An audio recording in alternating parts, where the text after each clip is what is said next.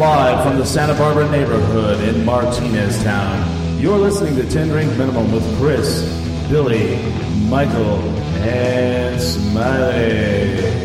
All right. You can turn the monitor down a little. It sounds a little high.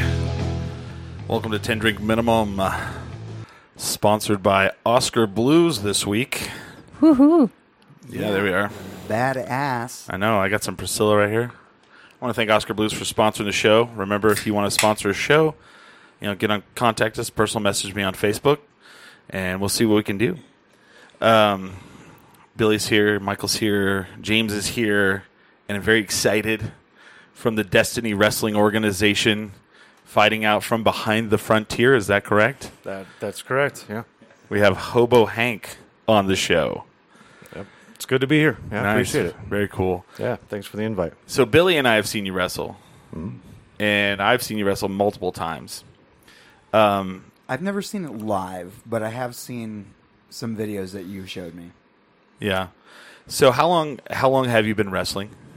I've been wrestling professionally just over 20 years now. Jeez Louise. And, I mean, this has definitely got to be a hobby, right? I mean, it can't be a full-time gig. Yeah, it's not. I think in the early days, that's what I intended Yeah. it to be. I was hoping to be a big WWE star, but didn't work out that way. But no, it served me well. It's been a great hobby to have, and I wouldn't trade my time in the ring for anything. Awesome. So, I remember watching him. I just want to say, I watched you play actual real guitar on stage in the ring. I was like, this guy can play guitar. Hell yeah. Right. Yeah. You come out to Mr. Bojangles, and you were playing Mr. Bojangles. Yes. Yeah, that's correct. Turn this mic up a little. I actually have a band when I'm not wrestling or working, living. I have a band as well. I'm a songwriter, singer-songwriter. Nice. So they thought that would be cool to kind of bring that world into the wrestling world. They said, think you can play Mr. Bojangles? I said, I think I can handle that. And Yeah. I thought that was a pretty cool moment. I thought of actually playing it as I walk out through the crowd, but I'm not sure how he'd pull that off with all the Yeah. high-fiving and action. Well, I mean, in that, when we saw you do that, like you came out and then, these Middle Eastern or, like Iranian dudes or whatever they were, they came out and they beat the crap out of you and then they hit you over the head with your guitar. Right, yeah. Was that your guitar? It wasn't my guitar, but it was a real guitar. So, Oh, man. yeah, well, we thought that was kind of cool too, because I think a lot of times when you see that on television, you assume it's just got to be a prop, it's got to be gimmick. Yeah. But never seen anybody play a song first and then destroy it over someone's head. Yeah. It hurt. Yeah, there's no question about that. I still have the guitar. It's one of those keepsakes that I think I'll hold on to for the rest of my life, just to remember little that pieces moment. and stuff like that. I do, yeah. I have a little collection at home of just, I mean, you name it, from all kinds of matches I've had over the years. I've trash can lids and broken glass and barbed wire and all those things, and the guitar is amongst some of that stuff. Just any of the memorable fights you've had, yeah, kind of a deal. Yeah, and over the years, there's been so many that you forget. It's crazy, because sometimes the fans remember more than I do. Yeah. And they'll approach me a couple years down the road, and they'll say, "Do you remember that night when this happened and that happened?" And I don't. Nothing. It's all those concussions. Yeah, I think that probably has something to do with it. Oh, man. So I, in the later years, I started writing on those things, what the date was, who the match was with, just to kind of help jog my memory as I get into my former years. I had that same kind of thing too, except for I was probably really drunk when somebody saw me play. It's like, hey, I remember seeing you play it this night. Place. It's like, I don't. Yeah. You were pretty trash. It's like, oh, that sounds about right. Yeah, well, when you're in a band, that's pretty much par for the course. Except, it's not as cool as like, oh, that's when I got hit in the head with a freaking chair. Right. Right. They put a chair on my head and did a leg drop off the top turnbuckle onto the chair, That's why he doesn't remember. shattering my neck. Right. See, and the fans don't understand that sometimes we can't see what actually happened. We feel it, but I don't have that bird's eye view of the actual action. And I certainly don't get to see other people's matches. So all the time you get, this rundown from a fan. And do you remember that night when so-and-so said this about you? And honestly, I don't, because I wasn't probably wasn't even at the arena yet.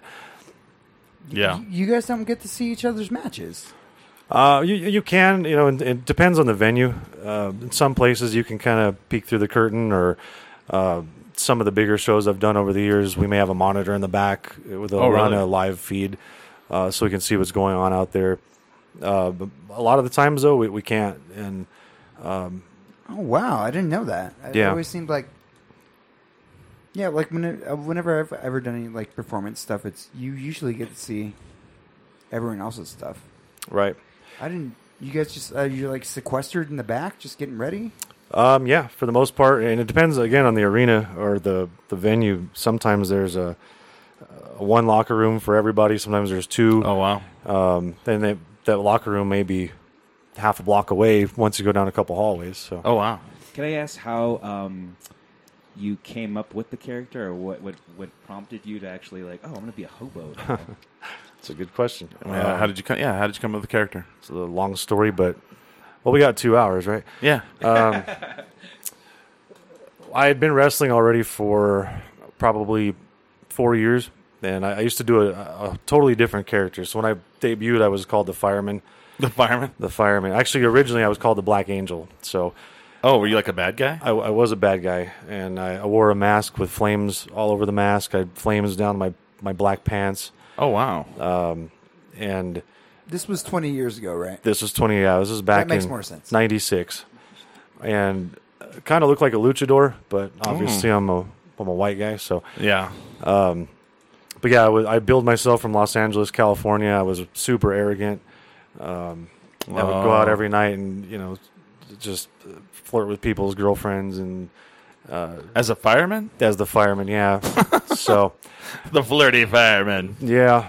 And I mean, I like doing that. It was fun because you get to say things on the mic in front of a lot of people that you would never ever say in real life. Right. But one night I was working in El Paso. I was working for Global Championship Wrestling at the time, and oh, really? Mm-hmm. We used to do. We would shoot 2 television programs on the same night. So we would drive down. It would take about 4 hours. It was kind of like they used to do the old Thunder tapings or Nitro tapings. So we would tape one full show, we'd take a quick break, and then another 2 hours we'd tape another show. Wow. And one show would air on Friday night following that, and then the next show would air the following week. So one night I was getting ready to take off, getting dressed again, and the promoter came up to me and he said, "I got this idea. What do you think of becoming a hobo?" Because I used to have really long hair. It was about halfway down my back. Okay. And I was much younger then. I guess I was probably 19 or 20. He said he thought it'd be cool if we put the world championship belt on a homeless guy. So would you consider doing it? And I said, well, yeah, I'll do that for the belt. And I actually changed my mind because 2 weeks had passed. It was time to drive down and do the show. And I got cold feet about it because I'd never wrestled in front of anybody without a mask on, and I had never been a good guy. I wasn't even sure I knew how to do that. Right. And I really didn't want to, go out in a ring and act drunk and act the fool. Yeah. You had to act drunk? They made you... Yeah, that was the idea. They wanted me to pretend I was drunk, pretend to do all the bad stereotypes of a vagrant. And I didn't want to influence kids like that. There's a lot of kids in the arena, and so I thought I should take the high road and perhaps bow out of that. And I called the booker that morning about 5:30, 6 o'clock in the morning. I said, "Man, I can't do that. I just don't think I could pull it off." And he said, "Well, we already advertised. You're already on that poster, and we really can't back out. So do us a favor, come tonight, do it one time. If you hate it, we'll scrap the idea. We'll just give the fans what we've advertised." So we drove down. I did it, and I tried to sabotage it. I tried to do it, just stupid things in the ring. I was come tonight. I was stealing people's shoes. I was just going nuts with it, and the crowd erupted. They were so into it. You were stealing people. That's awesome. Yeah, it was. I was drinking beer. I guess I did do the beer thing, but I went out and got a hot dog in the middle of the match. I just took off and grabbed. Went to the snack bar and. So you had to keep coming up with the sabotage kind of stuff throughout, like after coming up with the Hobo Hank? Well, yeah, I was trying to scrap that idea that night, and the crowd reaction was so ridiculous. I don't, to this day, I don't remember. There was a big star on that show, and it was somebody from WCW, and I don't remember if it might have been Juventud Guerrera. Oh, okay. And it might have been Conan. I don't remember. I feel like you would know if it was Juventud because of all the stories I've heard. I've worked with him a couple times. I've worked with all those guys a couple times, but yeah. But that particular night, I don't remember who it was, but I got a bigger reaction than they did. Oh, wow. And so as soon as I walked down, up the ramp to go to the dressing room again, the promoter and the booker grabbed me and they said, "This is gold, man. You are Hobo Hank. It's over for you." So from that point on, anytime I wrestled in El Paso, I couldn't shake it. That was the gimmick. Oh, wow. You could not be Hobo Hank. You had to be Hobo Hank in El Paso at least. Hank. Yeah. It was just. You can flirt with my girlfriend. She don't like homeless people. It was crazy. So, yeah, I worked down there for a couple more years, and then I was working for other companies at the same time. I'd travel around, but when they finally kind of broke up, disbanded, and I was working primarily up in Amarillo again, because I've worked up there quite a bit. Well, there was for a long time there wasn't one here at all. That's correct. Yeah, because they wouldn't allow it. Right? There was regulations, and they were trying to boxing. From what I understand, the people who did boxing and MMA were really trying to keep you guys out. Right. Well, and really, what it was is it was an old set of laws. Back in the day, wrestling enthusiasts and promoters wouldn't admit to what wrestling was. The term entertainment was never flung around, and they just wouldn't admit it. So back in those days, they would write kayfabe. Exactly. We also would have accepted they had small dicks, and that's why we allowed it. Yeah, that could be. Don't know. It was like protect the business at all costs. Absolutely. Yeah. So they would protect it so far to where they would rather deal with these laws that were very difficult to work around, and so we were put under the same umbrella as boxing. Yeah, and to the point where we had to do weigh-ins and really? physicals. Oh yeah, absolutely. Yes, because that's what you do, boxing. Yep. So for the first couple of years of my career, first lot of years of my career, actually, probably the first half, the only time I wrestled on New Mexico soil was maybe a handful of shows that we had done that were regulated. I think I worked maybe in Alamogordo. I ran a couple shows. But a majority of the New Mexico shows that I worked were in Indian reservations. Oh, really? There was no laws. Wow. Yeah. That's tight. Yeah. One would wonder how you got transportation to such places. It's amazing what hitchhiking will do for you, that's man. true, right? Yeah. That's pretty amazing. So where did you train at? I trained with a gentleman named Ernest Baca, and he lived in just south of Belen. I used to live in Albuquerque. I grew up in Albuquerque. And I moved down to Los Lunas when I was about 14 years old. And the day I moved there, I met my wife. And I've been with her 21 years this week, actually. So I'm sure she's watching, so happy anniversary, baby. The day you moved down there? The day I moved down there, yeah. We went to the store and ran into her. She was we had family members were friends, so they made the introduction. But that's serendipity. Yeah, we started dating 6 months later, and we've been together for 21 years. So nice. Congratulations. Yeah, thank you. This was Los Lunas? This is in Los Lunas, or Belen. Belen. She's probably pretty tough. I actually need to go to Los Lunas. Yeah, now. she's a Puerto Rican from Belen, man. So Puerto Rican from Belen. Yeah, so taking chair shots, that's nothing to me. Yeah. The ring is like my sanctuary. Nice. She's a sweetheart. I get into the ring just to get away from all that stuff. Tonight we're going to throw you off the top turnbuckle, pile drive you into a chair. Yeah. That's okay. Will I be in a totally coma? works. How long will I be in a coma for, you think? Should have seen my honeymoon. No, I'm just kidding. I'm sure she's amazing. She is. She's a wonderful woman. Yeah. Speaking of that, there's people watching at home. You can call in 505-715-6511. The number is on the bottom of the screen here. So call in if you want to ask Hank a question about wrestling, or just want to call in and, just don't do the order a pizza thing. Yeah. Don't do the pizza ordering thing.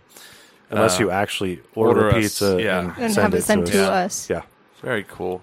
So you've been wrestling for 20 years. What's the biggest match you've ever had?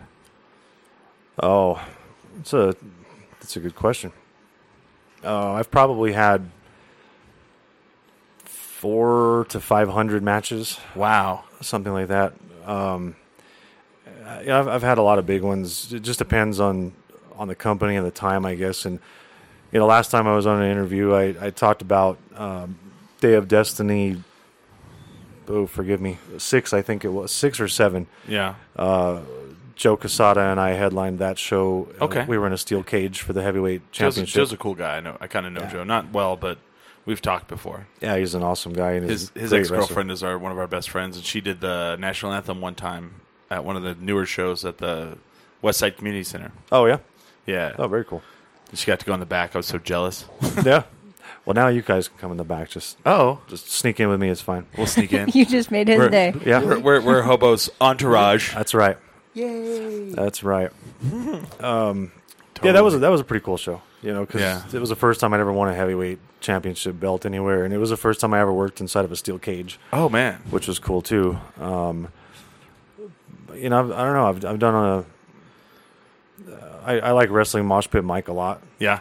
And so there was we main evented a show back in like 2010, I think it was, and I won the Extreme title that night. Okay. And that was just a fantastic match. We took it to the limits and had a really good time. So that was probably my favorite match.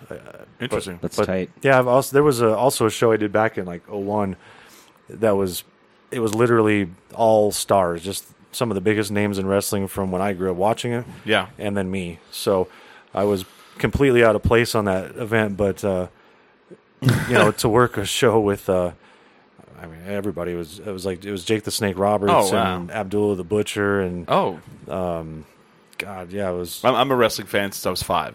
So Yeah. I mean, you're not going to say anybody I wouldn't know. Sure. Well, to be 19 years old and drinking in a bar with those guys after I the bet. show, I bet the was amazing. stories. yeah, because you worked the same show as they did and you stay in the same hotel. That was a pretty cool moment. And Jake the Snake Roberts is known as probably the greatest ring psychologist that has ever lived. Absolutely. What You does know, that even mean? He could probably explain it better than I can. I mean, A ring psychologist? so a match is a story, Yeah. and if you do it right, it's not just two guys that get in the ring and they just slam each other around. There's an actual storytelling to it, and getting the mark or the person to believe the story that's being told in the ring. For example, you're kicking somebody in the leg over and over and over again, and the guy that you're kicking in the leg, he sells the injury. Say he turns it around and he starts fighting back, and he goes to suplex you, but his leg goes out because it's weakened. I mean, that's telling the story and getting you to believe that he's actually hurt. So there's like, They're like, Allah, he hit his legs. yeah. I mean, am I explaining it correctly? Yeah, that's There's, well put. Yeah, absolutely. There's, it's getting the story that you're without words, telling a story with physical violence, but yeah, and doing everything the way you should, not just getting in there and doing a bunch of high spot maneuvers and getting the crowd to pop. I mean, it's actually Jake the Snake Roberts would get you to believe that you're like, wow, this guy's really menacing, and he's going at any moment he could just take out the other guy. Mm-hmm. He was very good about that. His promo work was also among the best. Oh, hands down. Jake is one of my favorite wrestlers of all time. Yeah. I mean, for me, Roddy Piper was probably the best, but my hero growing up, I'm a Ric Flair fan. Sure. Big time. Woo! Nothing wrong with that. Ric Flair was also one of those people who could tell the story in the ring, and then in his later years, he kind of he would do the same match every time, and I could sit there and tell you, I was like, okay, they're going to throw him into the turnbuckle, he's going to flip over the turnbuckle, he's going to try to run, they're going to clothesline him. It got to where you could literally, because he just, he kind of phoned it in a couple times, which I don't know, maybe that happens, but. Who was your favorite growing up? Who was the wrestler that got you into the business? That you were like, I love that dude. Yeah, I was pretty young. I was probably 7 when I really got into it. But Ultimate Warrior certainly caught my eye. Nice. Now knowing what I know now, maybe not so much. But no, but he was sure attention grabbing. When you were a kid, like that guy was you're like, wow, there's no way someone could beat that guy. He's so physically imposing. Yep. And he was wearing 3 different colors of neon. Yeah, Dude. I only have was one. In the 90s. That guy was amazing. Yeah.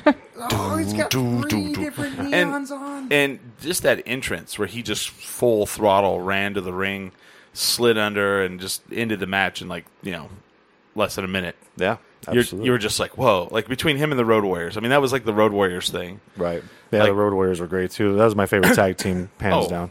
And they were the real deal. They were. Like, they talk about the real deal. Like, they were bouncers that lifted weights, and then they were seen in a gym, and they're like, hey, you guys should, wrestle. And they learned how to wrestle, but literally, if they wanted to kick the shit out of you in the ring, they could. And would. That's a fact. Yes, that's a fact. I have never wrestled the Road Warriors, but I have wrestled on shows with the Road Warriors. Oh, jeez. Yeah, those guys are as solid as a brick house, man. How do you? I mean, do you still follow the industry? Somewhat. I don't watch wrestling. I haven't for a long time, and that's. I don't want to bag on what it is these days, but it doesn't suit my taste. I'm with you. To me, wrestling is an art, and that's just not the kind of art I enjoy. So, right. So do you think that the wrestling nowadays that people see is more theatrical, more on the more crazy entertainment side than more of the wrestling style? They've lost the wrestling. They've lost the wrestling and the stories that they've created for all the wrestlers. They do, and it's even deeper than that. It's going back to the psychology of it. There are some great wrestling psychologists in this business, and it really does. It is everything that happens from the moment you hit the curtain to the moment you go back through the curtain.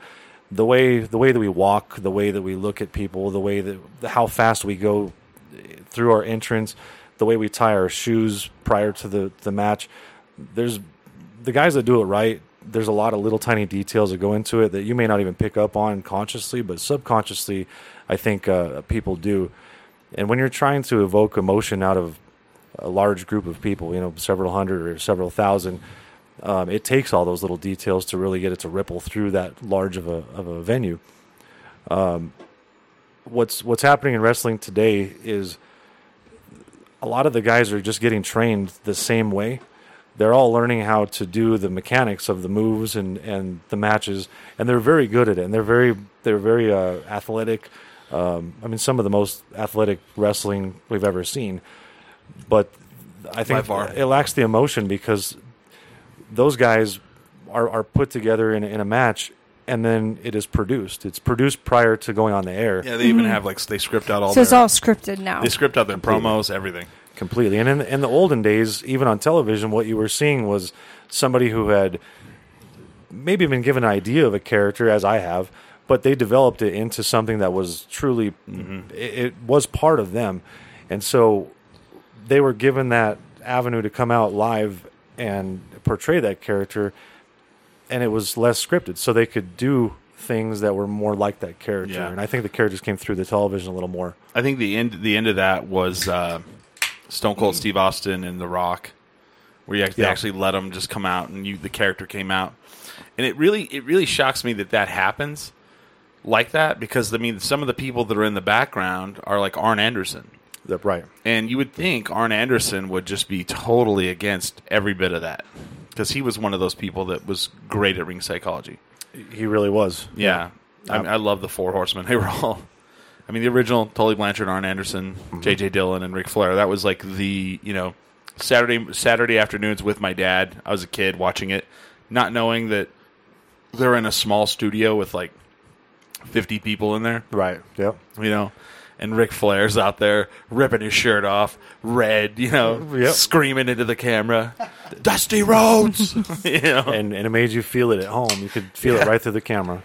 Oh, and I was like, man, he needs to kick Dusty Rhodes' ass, because there's no way that guy could beat Ric Flair. That was just me, because Dusty Rhodes would get in the ring, and he's the American Dream, and he's just morbidly obese big guy, right? That could move around the ring like nobody's business. Yeah, that's something you would just never see. These days, it's all guys with great bodies, little black tights, using their real names half the time, and I just don't.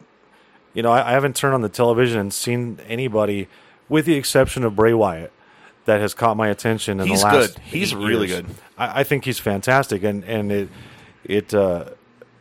breaks my heart a little bit. I wish that he existed back when I used to watch it as a kid, because I think if Billy they likes him. I like him a lot. He's awesome. And had he been allowed to just run with that character to the fullest extent, the way that he would have back then, I think we would be seeing magic. Oh, and he's a third generation? Oh, yeah. He's Barry Windham's son. He's IRS. Oh, that's right. Never mind. I'm sorry. He's Barry Windham's nephew. Mike Rotunda. Mike Rotunda's kid. And Mike Rotunda married Barry Windham's sister. Right. And they had a child. That's right. And then Bo Dallas is the other one. Are you guys spitting like conspiracy theories or what's going on? Why are you just naming off names? Oh, no. So Barry Windham. Barry Windham was one.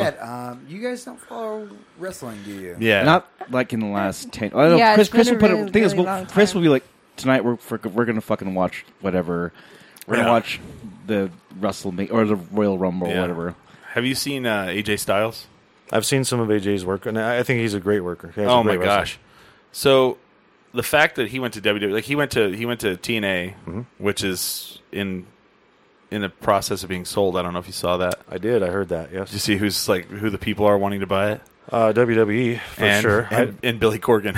Billy. Well, okay. Really? Yeah. Billy Corgan is the president of TNA right now. That would, honestly, I think. I hope he gets it. Yeah, I do too. I think at least it would be interesting. At least there's something different. And well, he really loves it. Like, he's a big fan. But so AJ went from TNA, where he was pretty much their guy that they built up, and he went to Japan, and they did the Bullet Club, with the, and then with all the Bullet. Did you ever follow any of that stuff? A little bit. So the Bullet Club was all members, all foreign wrestlers coming into Japan they formed a group called the Bullet Club, and they were like the evil organization in Japan. Sure. And so he became the leader after Finn Balor left and went to WWE. So then he got to come back. He got to come to WWE, and I was really worried about him coming to WWE because WWE, like, they'll take a wrestler, and you have like wrestlers that have like they can do 200 moves, and they'll scale them down to like 20, and they're all when you go out, do these 20 moves, but these 3 for sure, and they'll turn these moves into like their signature moves. So you'll have this guy who, like, you watch him in Japan, and he'll put on an amazing match with all these moves, and he'll come to WWE, and every week he'll come out and he'll do the same 20 moves. Right. And you're like, what the hell happened here? But they actually this time have let him come out and do kind of whatever he does, and that blew me away. That's what needs to happen. I think. Yeah. If you really think about it, when we were kids and the wrestling that we loved, the characters that we were so in love with did not come from WWE manufacturing. Nope. That came from AWA. It came from ECW. Yeah, USWF. And all these. All these territorial leagues, and guys like Vern Gagne were making stars. They built those guys. Larry Zbyszko. Right. So by the time we got them on television, they were already ready to rock and roll. Hell yeah. You had Larry Zbyszko, you had Dean Malenko. I loved watching Dean Malenko wrestle because he would get in the ring, and they called him the man of 1,000 holds. And he would do, every match you saw, he would do moves you'd never seen before, and you're like, holy shit. So I would want to watch him. I wouldn't go out there, and he would do the same, like Chris Jericho's a great example. He came to the WWE, and he excellent mic worker, comes in there, and he does the same, like, 5 moves every match. Where when he was in WCW, he was, like, all over the place, He did some amazing stuff. Yeah. And, I mean, he has gotten a little older now, but yeah. So WWE tends to water people down, I feel. That's a fair assessment, in my opinion, yeah. Okay. Awesome. Never worked for him, but I assume that if I ever had that opportunity that they would shape this character into whatever they felt like it needed to be, and it would you need a new Dirty Jacket. Exactly, yeah. Maybe sequins or something. I'm not down with the orange. It's got to be green. Yeah. Like, no, I'm out. Did you ever see, so there was a wrestler for XWF, Homeless Jimmy. I have seen Homeless Jimmy, okay. Yes. Mm-hmm. I watched that. To me, that wrestling, I enjoyed it. I watched one of their tournament shows where they did like a hardcore tournament. Right. And Homeless Jimmy came out with a shopping cart, and some dude powerbombed him onto the shopping cart. And I was like, oh my God. I was like, how do you walk in 10 years from after doing stuff like that? That hurts. I felt really bad for that guy. Have you done crazy hardcore matches like that? Oh, absolutely, yeah.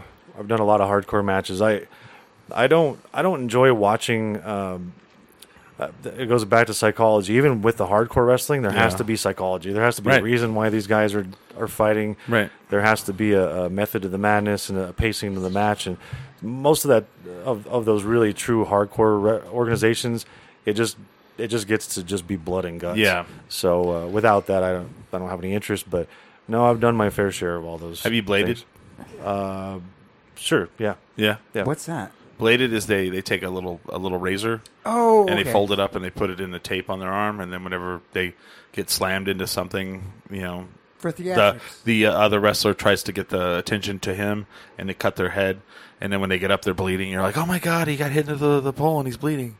My favorite blader of all time is Steve Corino.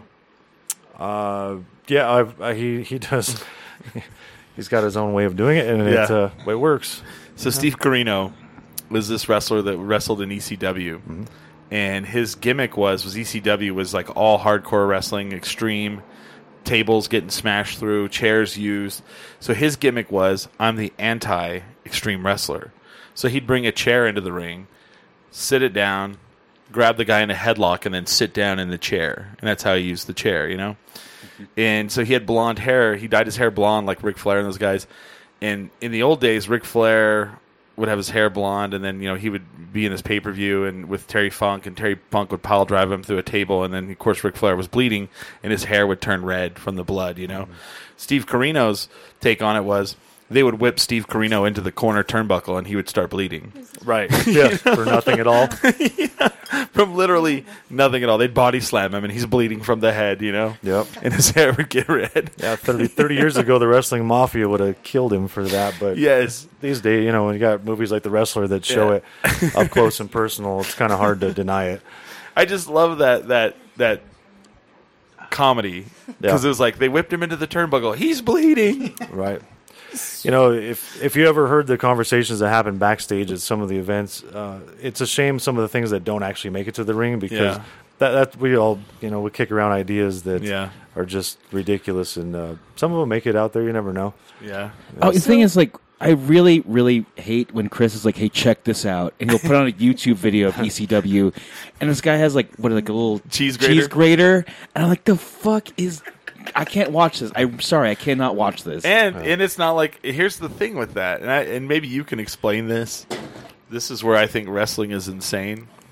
Like people say, well, it's fake or whatever, not, and I'm like, okay, but let me explain something to you. There was a match where the Hardy Boys wrestled against, and James is slurping beer off of the table. Sure. There was a match with the Hardy Boys. And I think it was Edge and Christian. It was a cage match. There was a spot in the match where they're outside the cage, and it was a cage with a roof. And Jeff Hardy's up on top of the cage, and Edge is laying on the floor. Well, he does a swanton bomb off, like a front flip off, and Edge moves and he lands flat on his back on the concrete. And everybody's all, well, that happens. I go, no. Here's the thing. They planned that out, where he's like, I'm going to jump off, you move, and I'll land flat on my back on the concrete. Right. That, to me, is insane, that you would even fathom that idea. Oh, absolutely. Yeah. You never know what you're going to see, and that would be a case of those guys. They called for that, I'm sure. Oh, yeah. We got some Mad Dog on. Is that a sponsor also? Or? No. Wow. Well, he's just about to drink it. It was me, and I was like, yeah, we're going to have a hobo on tonight, so we need some hobo wine. Wow, that takes me back to my El Paso wrestling days. So you hand it to me? Yeah, right. Well, you're our hobo. Our hobo. Yeah. Man. Our hobo. I think we kept those guys in business for about 2.5 years. So Oh, Mogan and David? They're fine. They're good. So I don't watch a lot of wrestling anymore. I mean, I kind of watched it as a kid and kind of fell out of it. Do you think now, the local, wrestling matches that you do are more extreme than what we see on the TV, nowadays? Is there more craziness that happens in the local areas than it would be on TV? You see more wrestling. Yeah, you see a lot more wrestling. That's true. See a lot less talking. I mean, we do our fair share of promos, and so we do have to get the story across, and it's hard for us. It's different when you're on television, regardless if it's WWE or all the times that I've worked on television. it's nice because you have announcers that support you. Right. So as you're trying to get your story across, you have two guys sitting behind microphones that are literally speaking what you're trying to achieve. And you also have the benefit of the same fans tuning in week after week after week, whereas in our case, it's once a month. Yeah, and if you're lucky, that same fan will come 12 times a year. But if not, they might hit 4 or 5 shows. I try, but you did one in Sandia Park. I can't drive out there. Sorry, I didn't choose that. I know. It was a fun event. Yeah, I'll go back. Well, up there. did you guys get a lot of crowd out there? It was a pretty good turnout. Yeah, Nice. I was surprised, and I really wanted to go, and I was like, it's Sandia Park. That's really far. Well, we had done a meet and greet that day. Where, fans that came early could come meet me and get autographs with Joe Quesada and myself. Oh, okay. And I told Joe just prior, I said, we're going to be sitting in an empty parking lot, man. That is just a fact. And shockingly, there was probably 70 people that showed up Dang. That's tight. 2 hours early just to come shake hands and get pictures, Well, which was cool. I started going, I started to see, Facebook posts about, I don't know, a year and 8 months ago. And so then I was like, oh, wow, there's wrestling. And so then I got some people, and I said, let's go to this thing at the Armory, is when you guys were at the Armory. Mm-hmm. And we went, and there was probably maybe 80 to 100 people, Right. I would say. Now, you guys are at the West Side Community Center, mostly. Usually that's kind of like your, or I don't know. If It's our preferred spot. Okay. Yeah. I'd say you probably get 100 to 50 on average, probably. To 200 maybe? It's more than that, actually. Oh, really? Yeah. It's quite a bit. Yeah, it's in the 250 range on average, but And I try to go to all of them, and I see a lot of the same people. You definitely, your ringside people are almost always the same people. yeah, they're the ones that can afford the $25 tickets. Well, they not only can afford it, they go out of their way to afford it, That's correct. which goes to show that you're putting on a good. I mean that goes to show that you're putting out a product that they want to support. I mean, they may or may not have the money, but they do it anyway. Oh man, it's just funny to see people just the guys who are just so fucking pissed off at these guys. Oh, yeah. and just yelling in the face of whoever. Oh, when you fought the guy that Yeah. was Iranian or whatever, Yeah. he almost got in a fight in the crowd. Oh, he did. Yeah, that Yeah. was that absolutely almost turned very bad for all of us. I was sitting there I was like, do they really think that? I mean, that's what's going on Don't over there? ruin it for them, Chris. Yeah, They think it's real. it's still real to me. Damn it! Look Yeah. up that guy. So do people actually come up to you and say do something weird that you're a hobo Hank? They try to give you money or anything like that? All the time. Yeah, I've had. I love being a good guy. That's way better for me these days. But yeah, I've had parents tell me that every time they drive by the Frontier, that their children make them go through the alley just to see if I might be hanging out back there. And That's amazing. I actually got asked a while back. They asked me if I would consider doing a Hobo Hank birthday party. This kid wanted his birthday party to be Hobo Hank, and I wasn't able to make the actual party, but I did meet him at a restaurant and took him a bunch of autographed pictures and T-shirts and stuff, and hung out with him for lunch for his birthday. Oh yeah, you're definitely the kids love you. They do. God, Yeah, I'm they like do. That's awesome. So when you come out, you do you kind of come out through the crowd. You don't kind of, you do. Right. And then the first time I ever saw you, you stood right next to me on the chair, and I took a picture of you, standing up on the chair. Mm-hmm. And then you go and as time has gone on, I've noticed people now bring posters where they'll put chips and a Coke on there to feed you. Yeah. People buy me food. People hand me money. Yeah. And cool. one of them, you have this ongoing, I mean, it's been a year now probably or longer. You've had this ongoing feud with it's been longer than a year.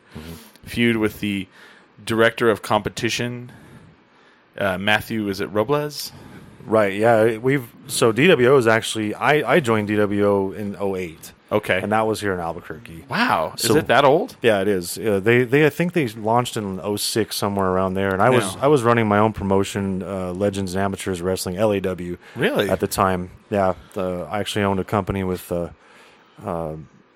Mosh Pit Mike and Thunder. No kidding. And we joined up with DWO, and so we had worked with them for probably 5 years, 6 years, and then we took a little break because they were they were working out all the details with the athletic commission. So we were off for about a year and a half, and then we relaunched.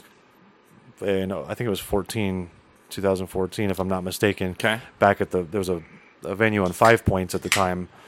5 Points and Bridge. Is that, Okay. Is that a real cross street? Yeah.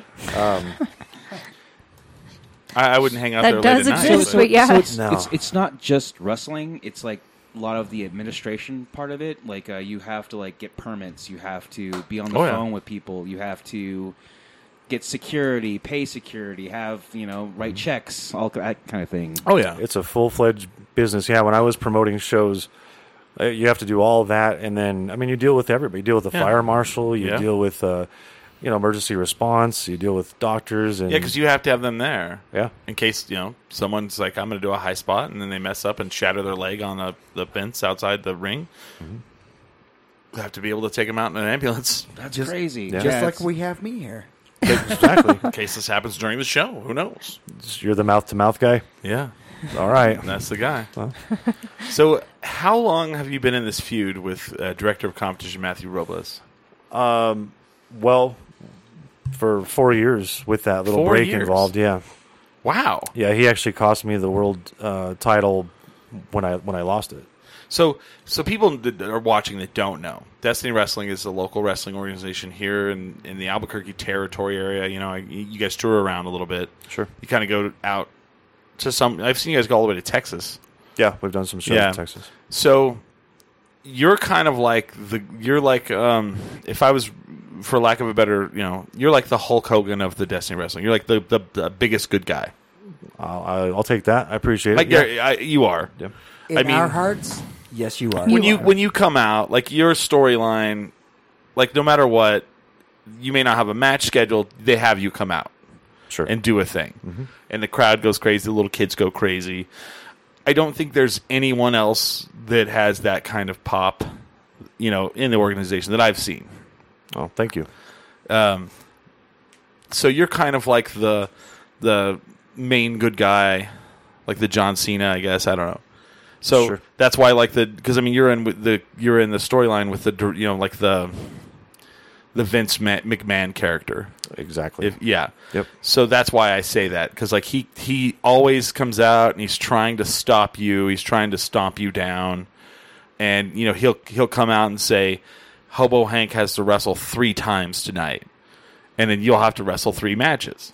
Yeah, and then you win them all, and he's like angry, and It's like, oh, fuck you, I've been foiled again, I hate wrestling 3 times a night, by the way, just for the record, if anybody's listening. I'm getting too old for that. Yeah. What is your favorite finishing maneuver? Because I've noticed you do the tornado DDT. Yep. Is that your finisher? It is, yeah. Back in the day, the early days of Hobo Hank, I used to do a Hurricane Rana off the top rope. Oh, jeez. We called it the Hoboken Rana. That's amazing. Yeah, the whole idea was, you just don't expect somebody that looks like me to be able to pull something like that off. And hey, the Sandman could do it. That is true. Yeah, I'm pretty similar. His was the Heineken Rana. The Heineken Rana. I had the Hoboken Rana. But I botched that move very badly one night, and I dislocated this arm severely and almost broke my neck. So I just saw that, and that's insane. What's that? The tornado DDT. Yeah, go look up the Heineken Rana. I will say this: the moves that you guys do in wrestling is, I'm like, how the hell do they manage to pull that crap off? It's insane. Well, so props to that for even being able to pull that move in general. Thank you. What I loved, and I really feel this was WCW that did this, is in the 90s, like the transition from the 80s to the 90s. In the 80s, you had the American style, because there's different styles of pro wrestling. Yeah. And in the 80s, it was the American style, the body slam, the punch, the kick, the headlock, suplex, all that. And then you started to see, as the 90s came along, the Japanese style and the Mexican style kind of come in more. Mm-hmm. And that's when you started seeing the Heineken Ranas, the moonsaults, the people that are flying out of the ring, and that really, the wrestling we have now is really a combination of all 3 of those styles. There's the English style, but I really think the English style is a lot more like the American style. It's very similar, yeah. Yeah, except they don't punch. They do the forearms. Well, you just see like the old fashioned like punching, like boxing, like matches where they're just standing here with like their fists like out in front of them. That's English style. Like that's English style, sorry, but still you have like that traditional, and then it kind of changes up, and now you have a mixture. Yeah, and you have like more of the high flying, high spot maneuvers, and that's more Japanese. Like the WCW brought in the cruiserweights, and you had Jushin Thunder Liger, you had the Great Muta, and then you had Ultimo Dragon that came in and really, and like Chris Jericho, who was Tiger Mask when he was in Japan, and they would bring these maneuvers over, and you were just like, whoa, like the moonsault, the lion salt. Yeah, things we'd never seen. We'd never seen before, and every one of them that came in, you were just like, "Whoa!" What the hell was that? See, that's like as far as like modern wrestling goes, I don't see really any of that. If you watch, like, if you watch now, like a good one to watch is AJ Styles. AJ Styles is the perfect example of all of the styles. He's all in one. Good. Like he does, crazy maneuvers. Then he'll do, body slam. He'll do. Tiger bombs. My question is like I don't know why like WWE doesn't like have more because they said like it's like it goes 200 moves goes at 20 and then to like 30. Well, it goes to like this. How much did the Dallas Cowboys pay Tony Romo? A lot of money. Do they want Tony Romo running headfirst into linebackers? No. So with WWE, they just paid somebody a couple $1 million. They don't want him doing a moonsault into the crowd. Yeah. I get you. That's exactly what it is. Because those maneuvers, they're high spots, and they get a good pop from the crowd, but then you miss, and your neck's broken. Yeah. For good example, Sting at WrestleMania. Mm-hmm. Sting's an old guy, and he's wrestling for the world title against what's the guy's name who used to be in the Shield? Seth, right? Seth Rollins. Seth Rollins. Yeah. And Seth Rollins does a power bomb, like where he power bombs Sting into the corner turnbuckle. Pretty standard maneuver, and it broke one of his vertebrae in his back, and that's the end. That's it. He went numb, went down, and they were like, "Oh shit!" And they literally stopped the match for a second, so the ref could go, "Are you okay?" And he's like, "No," and then they finished the match. They let him finish the match as gingerly as they could, and now he's retired. Dang, it's like that one match. They just brought him in.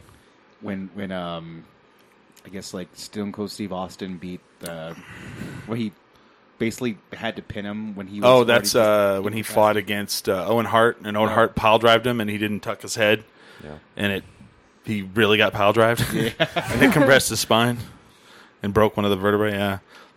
Shortened his career, and that's why they won't they're not allowed to do the pile driver anymore. WWE, there's really nope. Damn. The only person who could do the pile driver is the Undertaker, and he does the tombstone because they trust him. Mm-hmm. Like the Undertaker is like the WWE's golden child of all time. Well, yeah, but how long has he been there? He's been there for since I was years. He's the longest tenured wrestler, I would say, since the 80s. Wow. Yeah, late 80s. That's about right. Yeah. He's got tenure, man. Yeah. He's a professor. Well, that's one wrestler I do know. Well, he was also I don't know if you know this. Did you ever hear about Wrestler Court? Wrestler Court? Yes. I have heard of Wrestler Court. So in WWE, for people that don't know, what time does the show start? 50 minutes in. Tell her to come over. She's in Clovis. 6 to 8 every Sunday. So Mrs. Burnett? There was Wrestler Court in the locker rooms. If there was a wrestler who was doing because WWE, it has a massive locker room full of wrestlers, so they would have if someone new came in and there's unwritten rules of the locker room, and if someone was getting out of hand, they would bring them out of wrestling. They'd bring them in front of Wrestler Court, and the Undertaker was always the judge. And they'd bring them in front of them, and they'd set up like a thing in the, next to the craft services or whatever. And they would literally say, "Hey, this is what he's been doing, da da da da." And the Undertaker would say, "Okay, well then here's your punishment." And he would hand out a punishment that if the person didn't do, they would throw their shit out of the locker room and would not let them dress in the locker room. Holy shit! Yeah, that's crazy. Like the Miz didn't get they threw his shit out and he didn't get the rest in the locker room for like 6 months. It's just funny shit. That'll learn you. Does stuff like that happen with you guys? Oh yeah, there's on the road there's a lot of fun antics, I guess, that go on, and it's weird because you don't, especially when you're in the Indies, you work with all kinds of different people. Yeah, it's not like WWE where it's the same 40 guys that just travel all over the world. Right. So there's guys that I've worked with dozens and dozens of times, and guys I've probably wrestled with twice, and you just kind of cross paths here and there. And in the early days, there's a lot of drinking. Wow. Not going out to the ring drunk. No, we were all professional, so we would go do our show. Party. Yeah, after the party. Yeah, it would just. I think I drank more before I turned 21 than I ever did after. It's like, oh man, I dislocated my shoulder. I got drunk that night. That's what a lot of the old school wrestlers would do. Yeah, they're like, oh, I'm hurting really bad. Let's just get wasted tonight on whatever. There's a lot of great stories like that. Not great ones, but a lot of bad ones. We're at the end of the first hour. Let's tease that a little bit. We'll talk some more with Hobo Hank when we come back the next hour. So next Saturday, the 24th, at the Westside Community Center, do you know what time it starts? 7 o'clock. 7 o'clock. That's that bell time? That is bell time. So get there at 6. I'll probably get there a little late because we have a show also next Saturday. What time is that? We're doing the Rail Yards Market. It starts at 4. Another Rail Yards Market. We're doing Alibi Untapped at the Rail Yard. That's right. We're going to do a podcast from the Rail Yards. So I'll get there, but I might get there right at 7. Unless if you're not the opening match, then we'll see you. Yeah. Well, you don't even have a match scheduled. I'm sure I'll have a match. I'm sure you will be there. I actually saw you on you're the front and foremost on the flyer, so I'm like, something's going to happen. One of the flyers, they've changed it where he's not on one of them. Oh, that's deception. But there was Matthew Robles did put out a video calling you out. That is correct.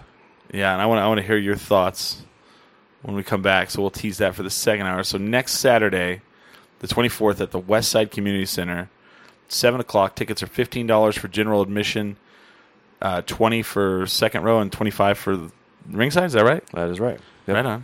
And actually, for the second hour, I want to hear all of the gossip as far as like the worst hated wrestlers in Albuquerque right now. Oh, you mean like who's the most hated? The hated. Yeah, the most hated. I will tell you this: other than you, I root for the bad guys.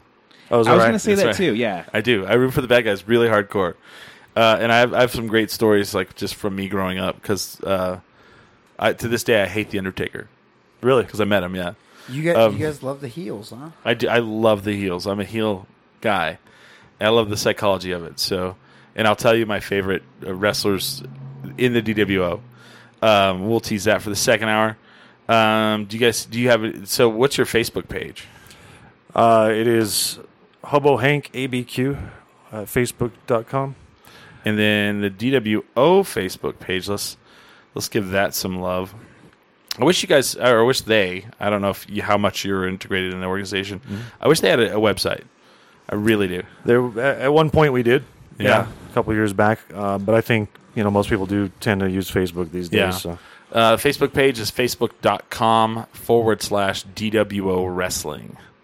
And it has, and then their twitter.com account is DWO Wrestling and YouTube DWO Wrestling as well. Yep. Well, like I said, we have a show. It starts at 4 o'clock on Saturday. We have a show at the Rail Yards Market. We're going to do Alibi Untapped, so come out and say hello to us as well. And then afterwards, I'm gonna hustle over and watch Hobo Hank wrestle, or do what Hobo Hank has to do to fight the evil director of competition, Matthew Robles. Anybody else have anything you have something coming up? Yeah, I'm playing Sidetrack Brewery on September 30th. It's a Friday night. Nice. I was there just the other night, and the owner, Ann, bless Ann, she's like, "You still going to play here?" And it's like, well, let me put it in my calendar right now. Shit. Yeah. And we did. And I made a flyer today, so going to make an event page here in next couple of days. And yeah, hopefully we'll get some people out to Satcha because that's my favorite brewery in town. Yeah. At the moment, ATM. At the moment. And we'll play some Billy's music at the break. So, unless do you have a link to your band's page? Oh, do you? Yeah. There's some stuff on YouTube. Yeah, let's play it. Yeah, sure. Is it like live or is it? No, it's an album. What's the name of the band's called Macadoo, MACADOO. MACADOO. Okay. And should be a couple tracks. Yeah, because like when you were actually wrestling and you were playing guitar, it's like that guy's playing guitar for real. Huh. That's tight. Do you know which one it is?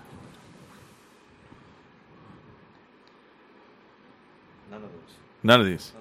The spell right? MACADOO? I do like name McAdoo. Type in maybe band. Texas. TEXAC. But anyway, TAX. I have a show on September 30th. What's it again? TEXAC. Oh, the city, yeah. McAdoo, Texaco? There you go. Oh! Preview, there's the real one, is the very next one. Okay. I see. This one here. There you go. Awesome. So right on. So yeah, if you guys want to add us on Facebook, Twitter, all that cool stuff, go to tindrinkminimum.com. We have all the social media right there. I want to thank Hobo Hank for coming on for the first hour, and he's also going to stick around for the second hour, yeah? Absolutely. Sweet. Yeah. And we will as well. I want to thank Oscar Blues for sponsoring this episode of 10 Drink Minimum. Thank you for the delicious beer, Oscar Blues. So if you're a brewery out there and you want to sponsor our show, personal message me at the 10 Drink Minimum Facebook page or on my personal page. Either way. We always drink when we do the show. You should always drink as well. But always remember, never get too drunk to jerk 10drinkminimum.com.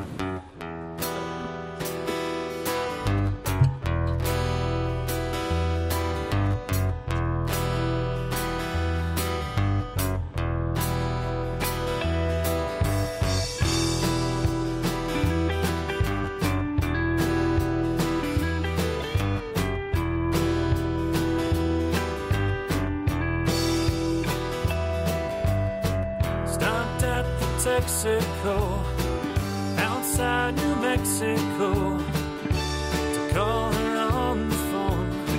She wasn't home once more. Good night on her machine. Lord, pray her soul to keep. Another night I'll sleep till the engine's burning gasoline. And I'd like to help her through the night, but I'm released 1,000 miles, or I'd make everything alright. Tuck her in and hold her tight till the break of morning light. I'll make everything alright.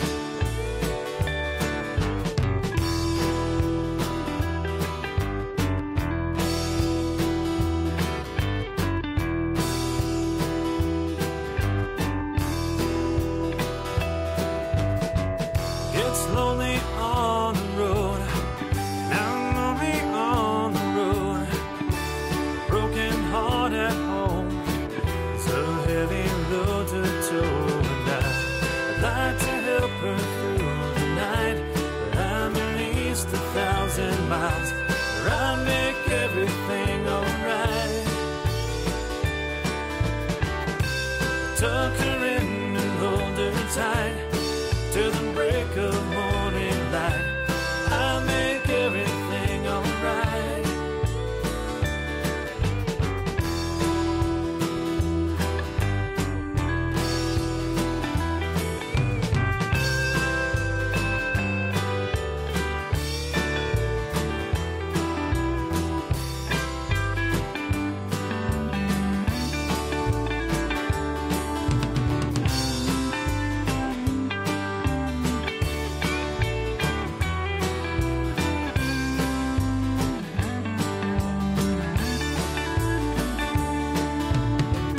I'd like to help her through the night, but I'm at least 1,000 miles, or I'd make everything alright. tuck her in and hold her tight till the break of